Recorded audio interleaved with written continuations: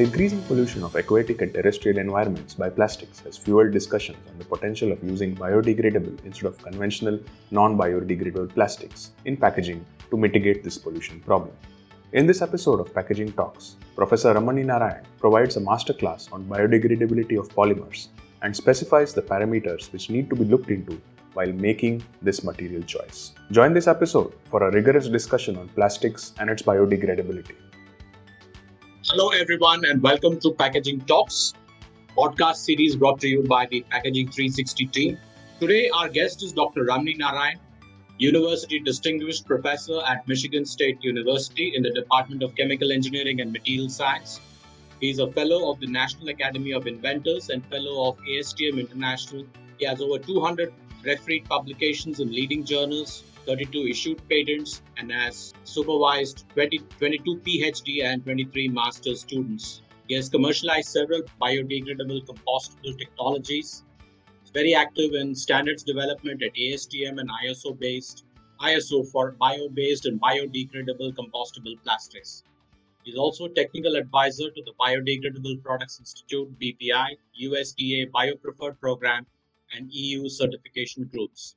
Welcome to the podcast, Professor Narayan. Thank you, Ranga Prasad. Professor Narayan, nobody knows biodegradable and biocompostable materials than you do in your 4 decades of extensive study on these materials. To kickstart the conversation, let me begin by asking you, are biodegradable polymers still a myth or now a commercial reality? And just to carry on further, are these polymers capable of mitigating the plastic waste problem that we are facing the world over? So it's a great start-off question, Ranga Prasad. The term biodegradability is a much used term, but poorly understood. And there are many misperceptions as well as misleading claims which seem to dominate the marketplace. So let's unravel this terminology. Most people, stakeholders, view biodegradability as simply breaking down or fragmenting the polymer chain due to a combination of what we call abiotic, that is sunlight, oxidative, hydrolytic, and biological, which is enzymatic. But this is where the problem arises. Simply breakdown is in itself not sufficient validation that this polymer molecule is being removed from the environment. But if you're looking at it from an environmental perspective, then removal from the environment is a critical requirement, not simply biodegradation. And this is where some of the issues come up. So biodegradability needs to be tied to removal from the environment, which means that not only the polymers break down into small fragments, into small pieces, whether it's biological or non-biological, but you need to validate that the microbes present in the disposal environment utilize, assimilate this polymer carbon, this plastic carbon, for its life processes, for its food, for its fuel. And this can happen only and only if these fragments can be transported inside the cell. So whatever removal, biodegradation is happening has to happen inside the cell. So removal from the environment requires proving that microorganisms are utilizing the plastic carbon, and basic biology teaches us that microbes do it through a well-established, complex biochemical pathways, which we won't go into in detail, but that gives energy for its life process.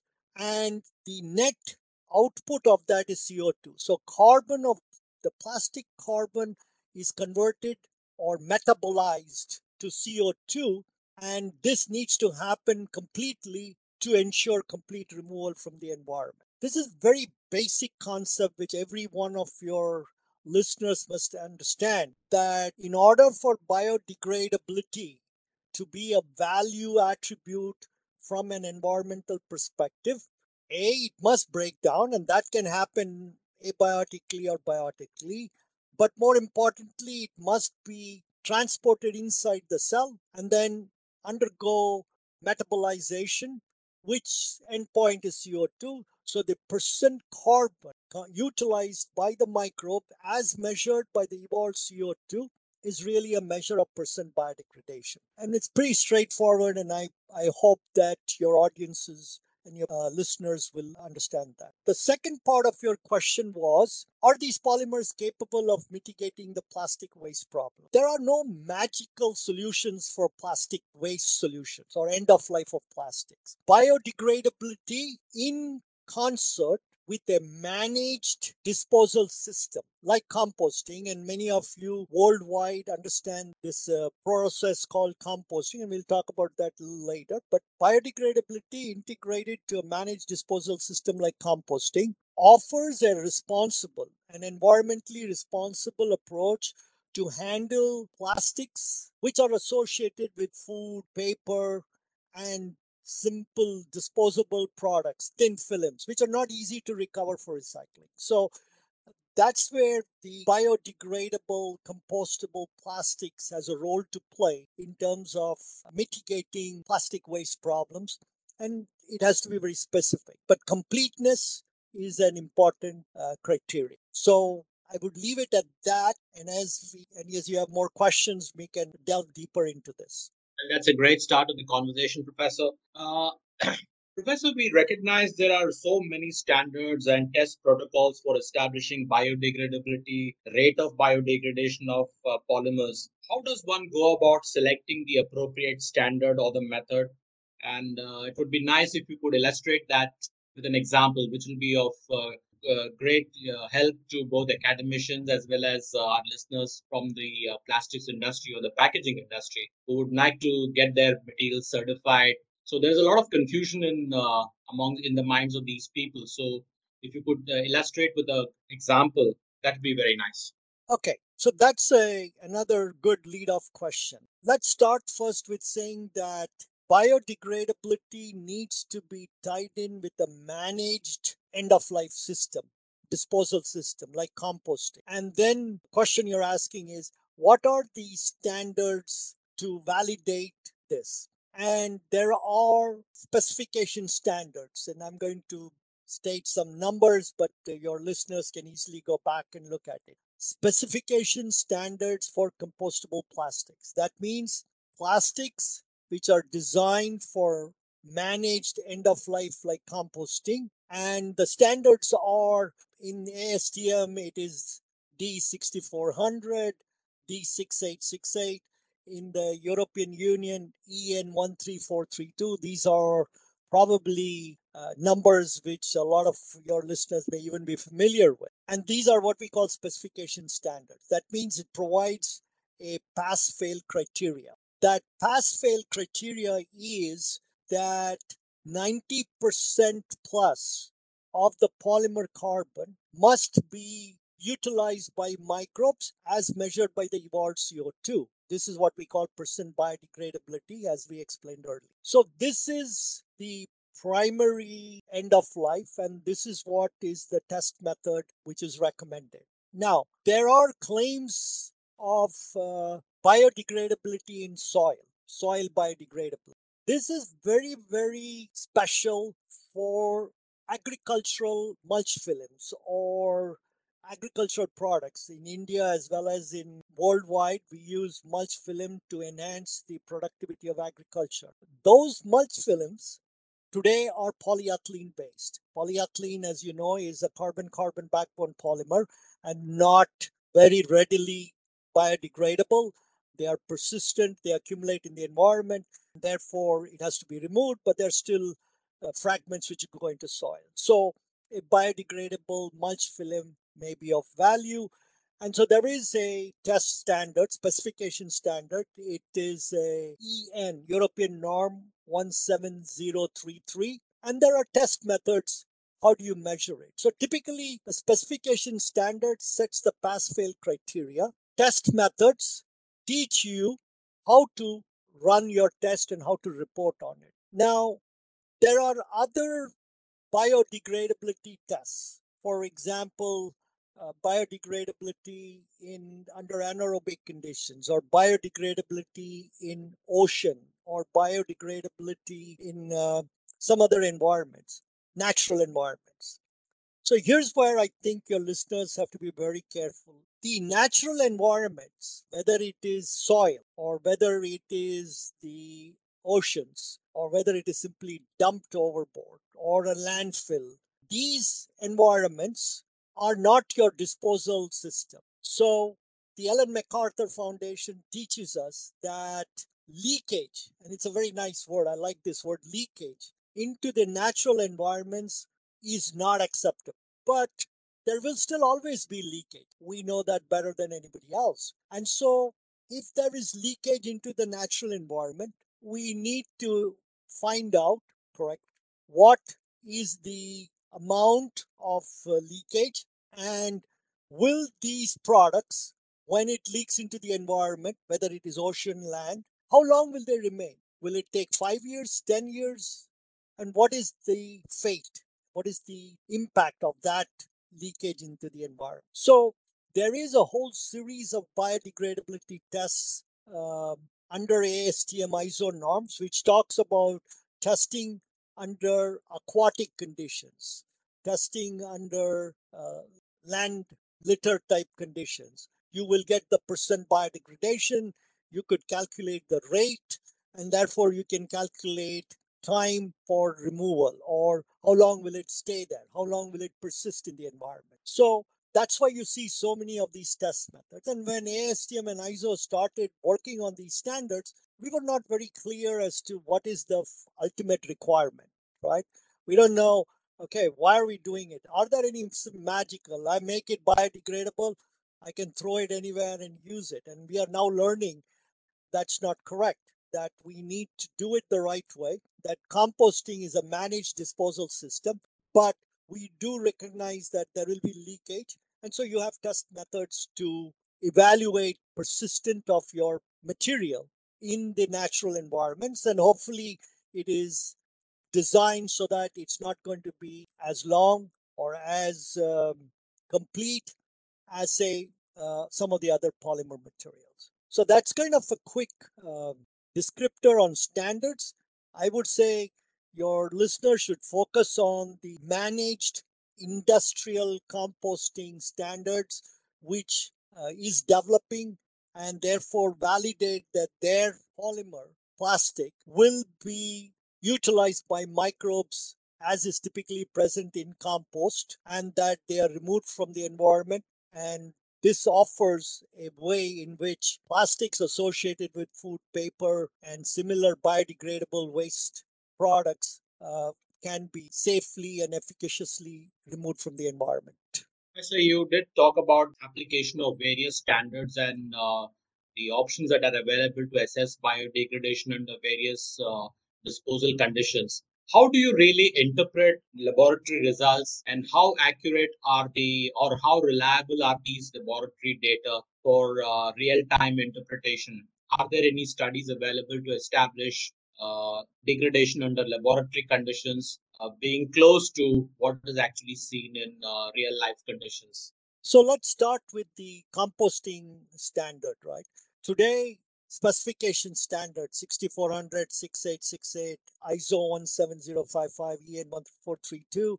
And you may wonder, why are there so many standards? But they are typically pretty much the same, except for some few minor differences in terms of regulated metal content based on the geography of the region. So, but otherwise they are almost identical. So that's one aspect of that. Now, the tests are done by approved labs, and here is where I think it is important to look to certification organizations. So today in Europe, if you want a compostable certification, you go to TUV Austria or DINCERTCO. In the US, it is BPI. And India, the government, right, through CIPET, which tests these products on the ISO standards to say, yes, it is compostable and meets the specification standards.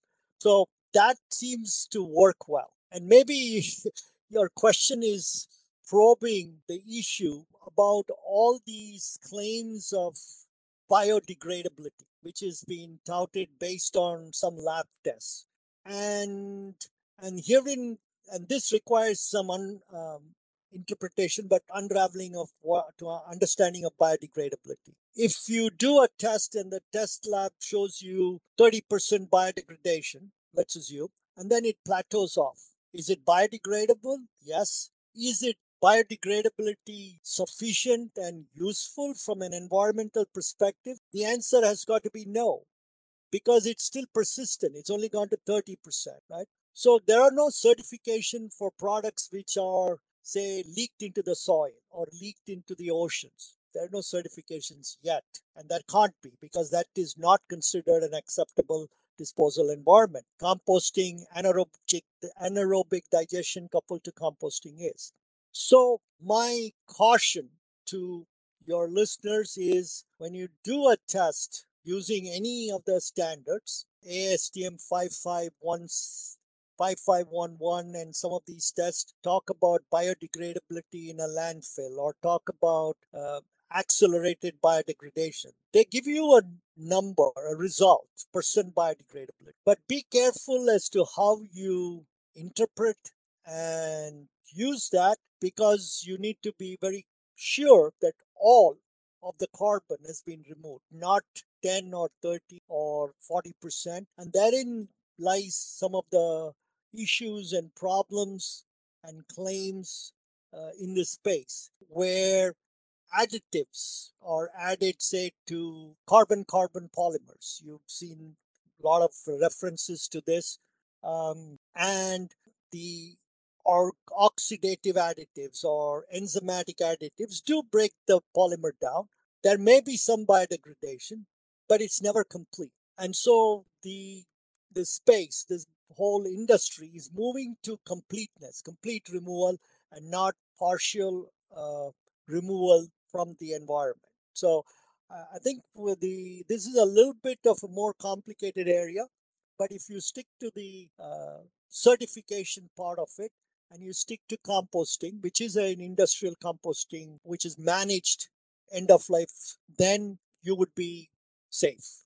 And in other cases, you will have to really think seriously as to what value attribute or what value proposition you bring by having 25% biodegradable or 30% or 40%, whatever the value may be, because that means there is still a significant amount of your plastic carbon which remains in the environment and therefore negatively impact the environment. All the problems we are talking about today in terms of plastic pollution will still be there. Professor, I know that another topic that is very close to your heart is, trying to weigh the pros and cons of recycling versus composting in today's context.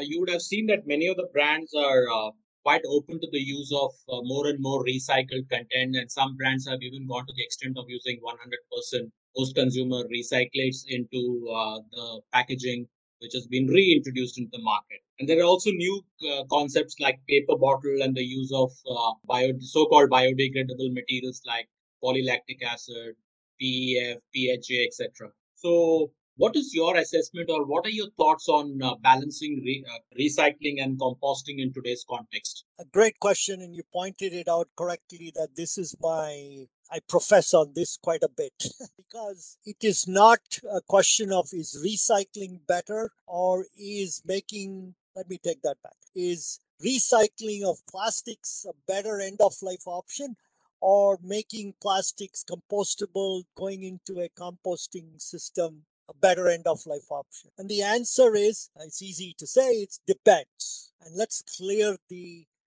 where one is better or more usable than the other. So I want to take you back a little. 50% of the municipal solid waste in any country in the world is organic biodegradable waste. Paper, food waste, yard waste, green waste.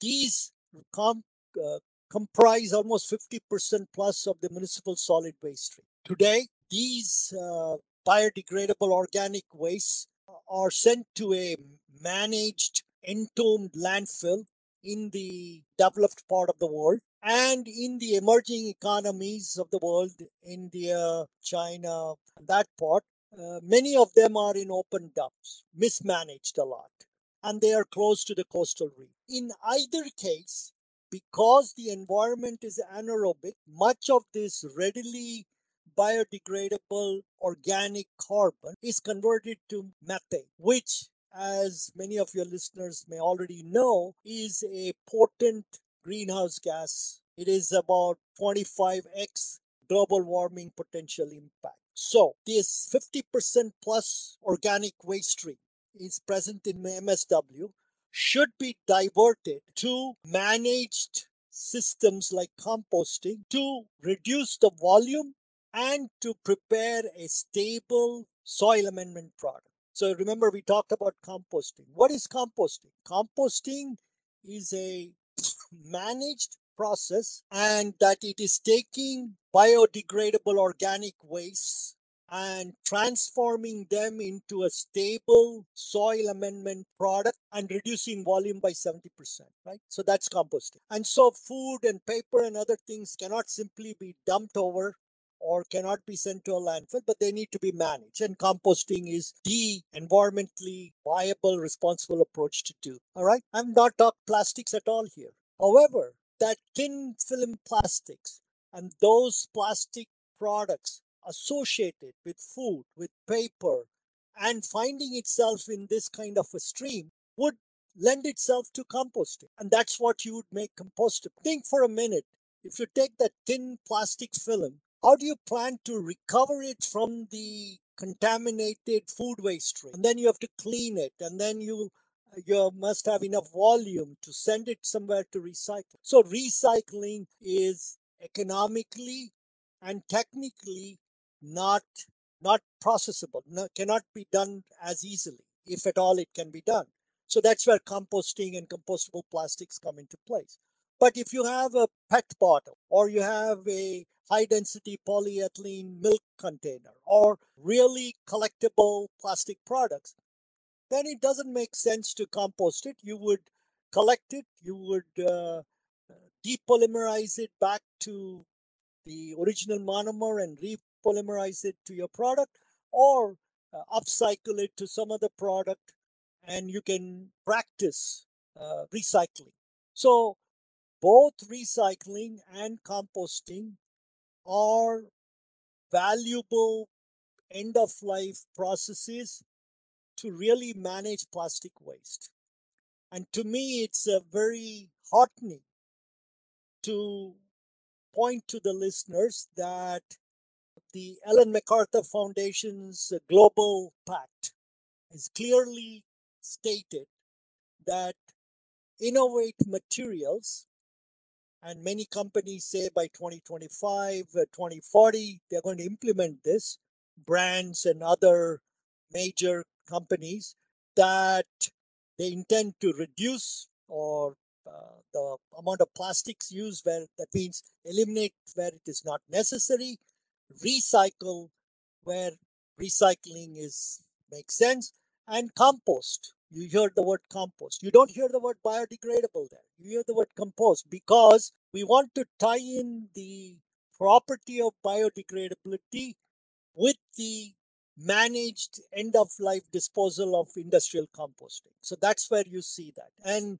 even the US has got a similar plastic pact spearheaded by the WWF with the same notion: reduce, recycle, and compost. So I hope that that would move the needle forward for plastics and the plastics industry and the packaging industry by carefully selecting where does your product end up in? What's the most it's associated with? If it is associated with paper, you talked about a paper bottle. I mean, it makes no sense that you have a paper bottle which has got now a polyethylene liner which is not biodegradable and persistent, and then you have a metallized coating on it, and making a product which is neither recyclable nor compostable. So if you want to innovate, if you want to make change on your packaging product design, either you make it recyclable, but ask yourself, is this